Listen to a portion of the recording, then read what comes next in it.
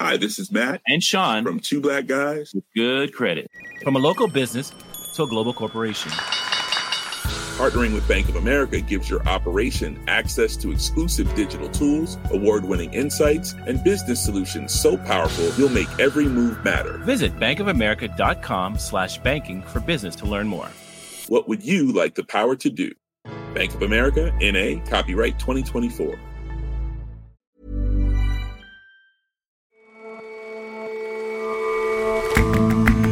Hello and welcome to The Intelligence on Economist Radio. I'm your host, Jason Palmer. Every weekday, we provide a fresh perspective on the events shaping your world. Despite promises from President Donald Trump to revive America's coal industry, it's withering. Our correspondent visits a protest camp in coal country with a surprisingly wide base. Some supporters in Trump t-shirts, others eating pizzas sent by left-wing firebrand Bernie Sanders. And India is the world's largest producer and consumer of sugar. But a mad set of economic policies has resulted in a surplus of the sweet stuff. 7 million tons of it.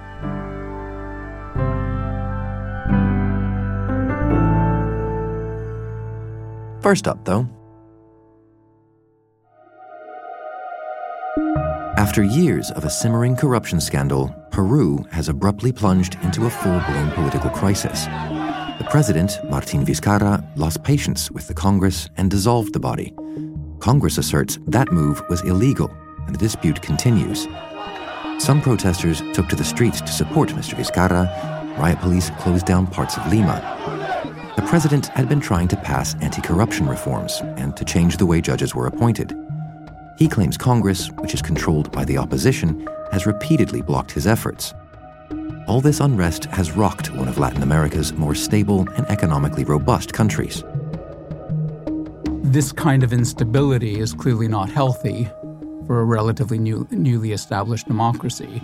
So, the question really is, will Peru be able to move on from here to establish stable governance, honest and effective governance? And I think, the answer is still very much in the open. Brooke Unger is our Americas editor.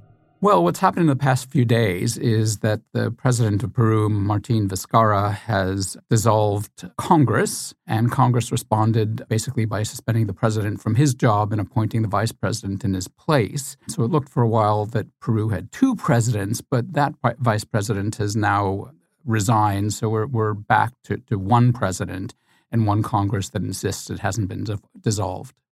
How did we get here? What is it that has the president pitted against Congress like this? I mean, this dates back to the elections of 2016, when Pedro Pablo Kuczynski won the election, but his rival, Keiko Fujimori, gained control of Congress. And those two were basically at loggerheads from the very, very beginning. Now Kuczynski was forced to resign last year because of a corruption scandal and an impeachment move against him. And Mr. Vizcarra took his place. He was the vice president. But he and Congress have been at war just as the previous president was. And what do the Peruvian people make of this sort of impasse in the government and now an attempt to dissolve Congress? Well, the Peruvian people are pretty much on the side of the president. He's a lot more popular than Congress is. He's got an approval rating of something close to 50%. Congress has a disapproval rating of something close to 90%. And that's to a large extent because Congress is seen as obstructing anti-corruption measures that the president wants to pass. On the other hand, last time Congress was dissolved was in 1992, and that episode was beginning a very dark period in Peruvian history. And so the current president's dissolution of Congress does raise some very uncomfortable memories. I mean, what happened back then was Alberto Fujimori, who is Keiko Fujimori's father, dissolved Congress and began a period of authoritarian and sometimes quite brutal rule that lasted for about 8 years. He's actually now in jail serving a 25-year sentence for human rights crimes and crimes against humanity. So, that didn't end well. And for people to see Congress once again being shuttered is disquieting. But, the two situations are not really parallel. I mean, you're not seeing tanks on the street. Current president hasn't dismissed the attorney general. hasn't dismissed the Supreme Court, and, journalists are not being intimidated and harassed. So, I don't think we were seeing the beginning of another Alberto Fujimori type period. And the people are supportive of the president simply because they view him as an anti-corruption campaigner that the country's politics needs. Well, I think one of the reasons that Vizcarra has had some public support is that he's seen as cleaning up the mess that has been created to a large extent by the so-called Odebrecht scandals, which basically have involved this Brazilian construction company bribing politicians across Latin America, including in Peru. In Peru, you've had 4 of the 5 most recent presidents in some way linked to this corruption scandal. So, Peruvian public life has been dominated to a large extent by this scandal, and Vizcarra is seen as being something of a new broom. And what happens now? We've gone from one president to 2 to back to 1, it seems. But how will all of this play out? Well, it's not completely clear. One possibility is that the Constitutional Tribunal may in some way try and mediate some sort of a settlement between the president and Congress. Another possibility is that early elections will be held, for both Congress and possibly for the president himself. And so, it may be that we will have a fairly complete political renewal. The thing is that nobody really knows what that's going to bring. There are no real obvious emerging leaders on the horizon, so it's very unclear who's going to take this country forward. Brooke, thank you very much for coming in. Thank you, Jason.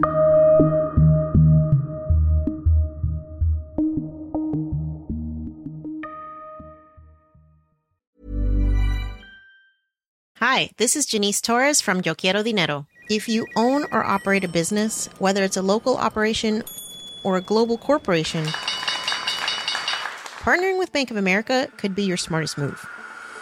By teaming with Bank of America, you'll enjoy exclusive digital tools, award-winning insights, and business solutions so powerful you'll make every move matter. Position your business to capitalize on opportunity in a moment's notice. Visit bankofamerica.com/banking for business to learn more. What would you like the power to do? Bank of America N.A., copyright 2024.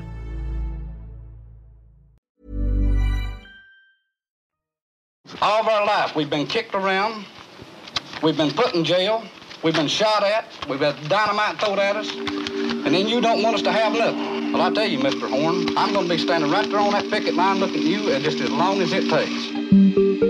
In Harlan County, Kentucky, both coal and protest spirit run deep. Violent industrial action in the 1970s inspired an Oscar-winning documentary. They're treating us like that we're animals, dogs. Well, we aren't. We're American citizens. 40 years before that, the Depression-era Harlan County War, as it was known, was a much more drawn-out and bloody episode. At its peak, nearly 6,000 miners refused to work as they unionized for the first time. These days, the unions have all but evaporated. There are barely 6,000 miners in the whole state. President Donald Trump garnered support in coal country by promising to resurrect the industry. We are putting our great coal miners back to work. But that hasn't happened. Yet many miners still back Mr. Trump, perhaps for his brand of politics beyond coal policy. And that protest spirit hasn't dimmed either. It's an old coal county. It's historically depended upon its deep coal mines. James Astle writes Lexington, our column about U.S. politics. He's been reporting from this remote part of eastern Kentucky. A company that was running 5 of those mines went bust in July, turned out not to have covered the last wages of its workers, and a whole bunch of them blockaded the coal trucks that it had intended to ship out to sell the last coal that they dug unpaid as it happened. What's surprising is that many of the divides that define today's America, political, cultural, industrial, have all surfaced at the protest camp. I got some right over here. Are you sure? Yeah. Hello. You're definitely well provisioned. All right. I met a bunch of miners still on the tracks over 2 months after this blockade, this protest started. One of them, just for example, was a guy called Darrell Raleigh. He'd been on the tracks since the start. It's 2 weeks of a bounce check. and then they owe me another 8 days that I've not seen at all. He's 64 years old. He's been underground for over 4 decades. He gave me a good sense of the history of the protest, what had caused it. If you look up, you can pull up in there, and then you can see the mines. We drove out along the rail tracks to see the coal that the miners were blockading. Just here? Right there. But you can't, like I say, we can't go up there. These deep Appalachian mines in this mountainous, forested countryside. And the entrance to the mine then is... It's right there where that belt line's at. Oh, really? Just there? Yeah. Okay. What was very interesting about Darrell was not only that he was a very good guide to this protest, but also he was had himself participated in some of the protests back in the 70s, violent protests that Harlan County was synonymous for, where striking miners tried to set up blockades and there was violence with company thugs, as he put it.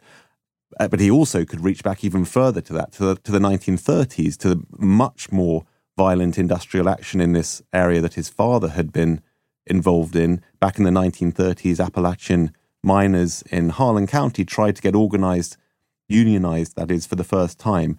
And there were serious gun battles. There were many people killed. What did he tell you about it?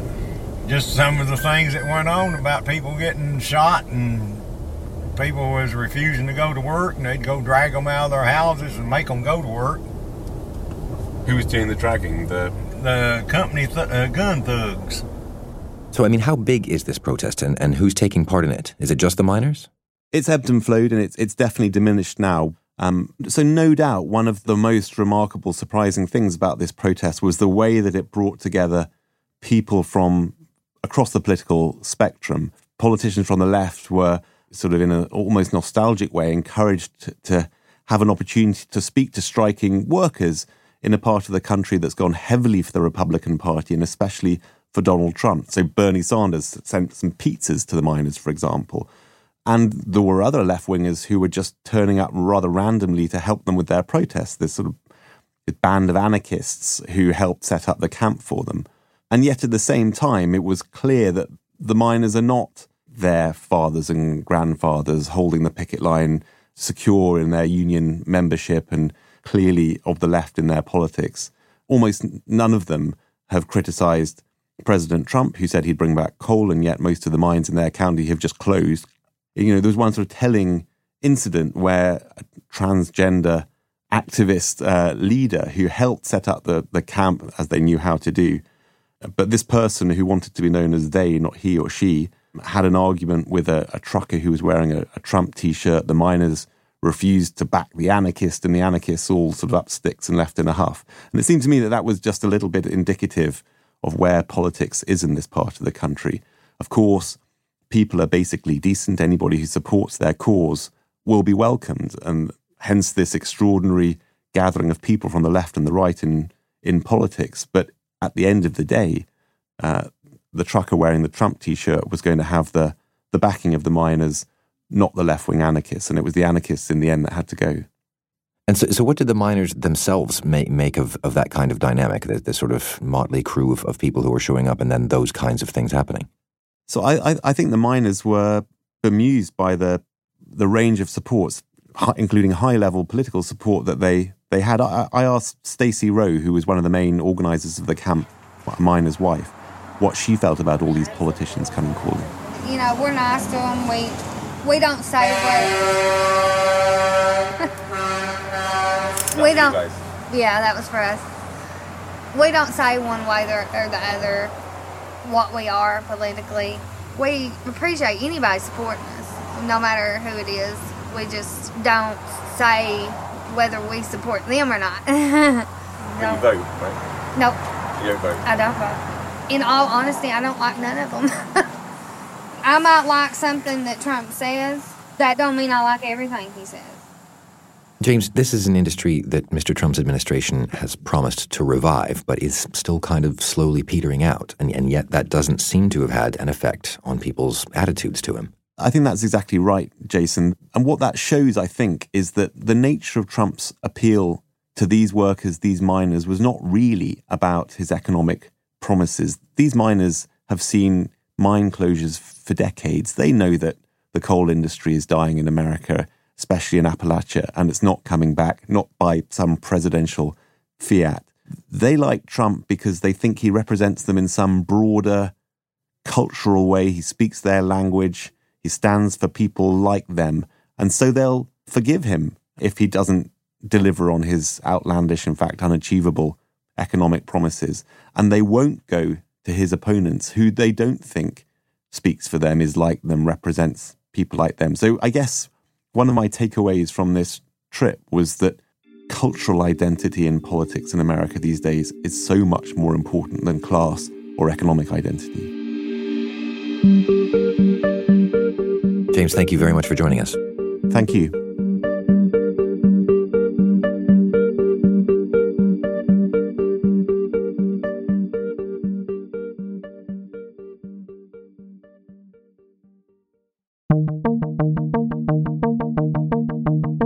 As part of Open Future, The Economist's global conversation on the roles of markets, technology, and freedom, we've run a youth essay contest. Big congratulations to Larissa Parker for her winning submission on creating a new legal framework to address climate change. But there was also one particularly interesting entry. Unless massive and rapid improvements in the technology to harness the immense productivity of the Earth's resources can be made, the Earth's future is in serious danger. As part of the contest, our senior editor, Kenneth Cukier, did a little experiment. He fed the essay question into a text generator powered by artificial intelligence. On a global scale, the impacts of global warming will become worse and greater, creating new conditions and opportunities for environmental destruction with more extreme weather events, more severe droughts, and more frequent and severe weather events. So how does this text compare with the other entries?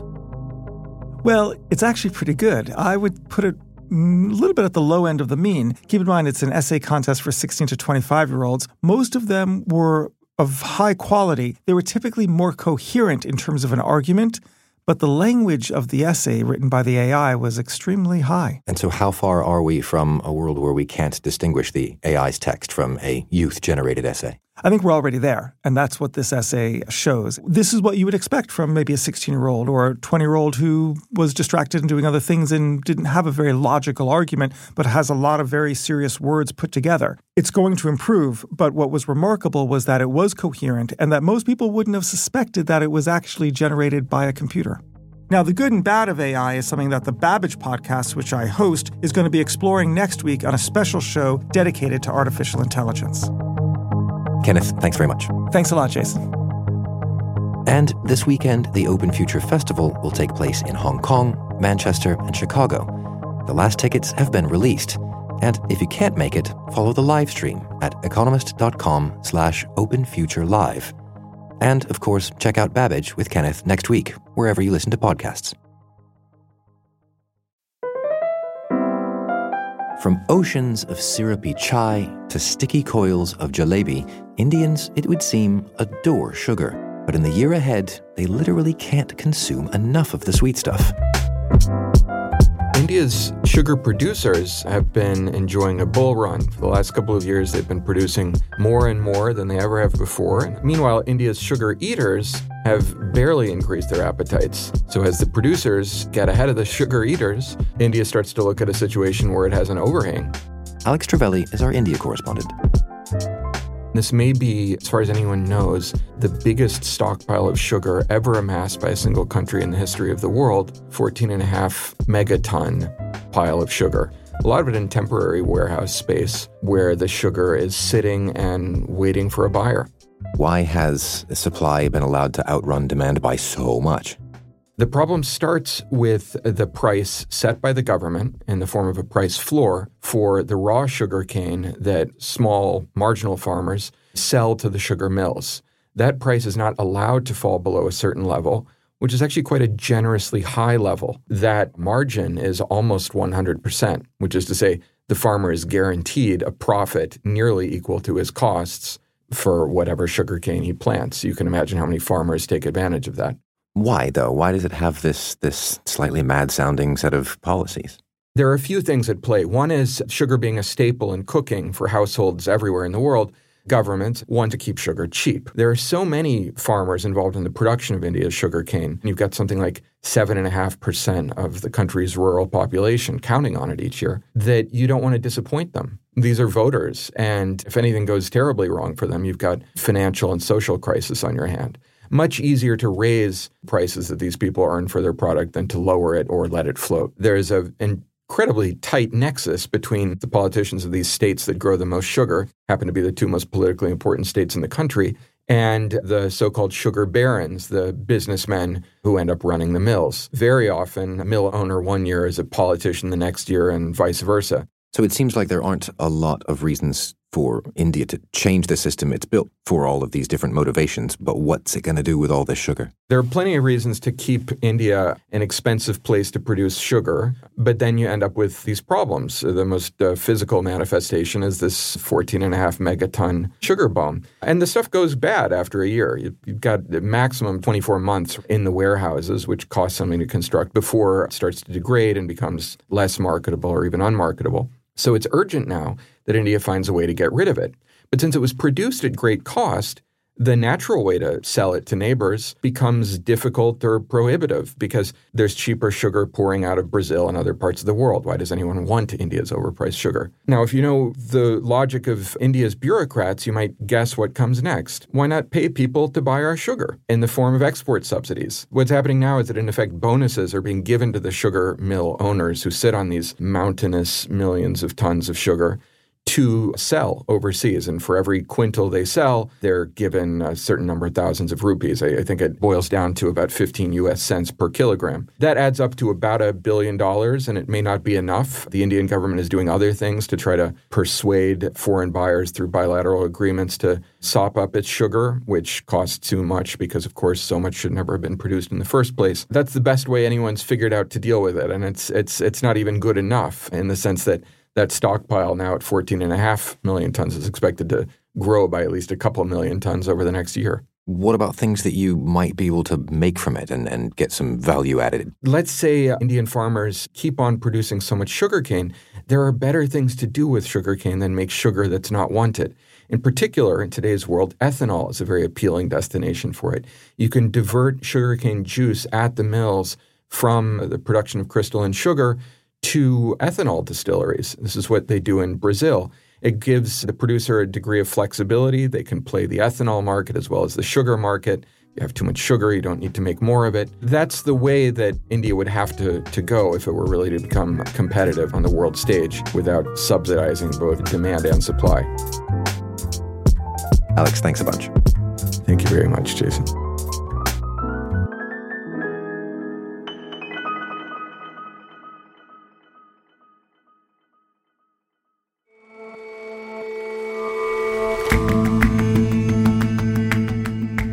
That's all for this episode of The Intelligence. If you like us, give us a rating on Apple Podcasts. And you can subscribe to The Economist at economist.com/radio offer. 12 issues for $12 or £12. See you back here tomorrow.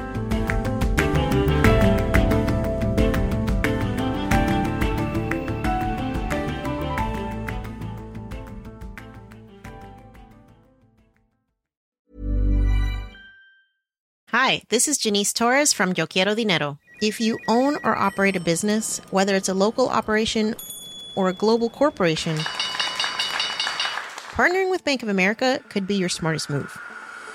By teaming with Bank of America, you'll enjoy exclusive digital tools, award-winning insights, and business solutions so powerful you'll make every move matter. Position your business to capitalize on opportunity in a moment's notice. Visit bankofamerica.com/bankingforbusiness to learn more. What would you like the power to do? Bank of America, N.A., copyright 2024.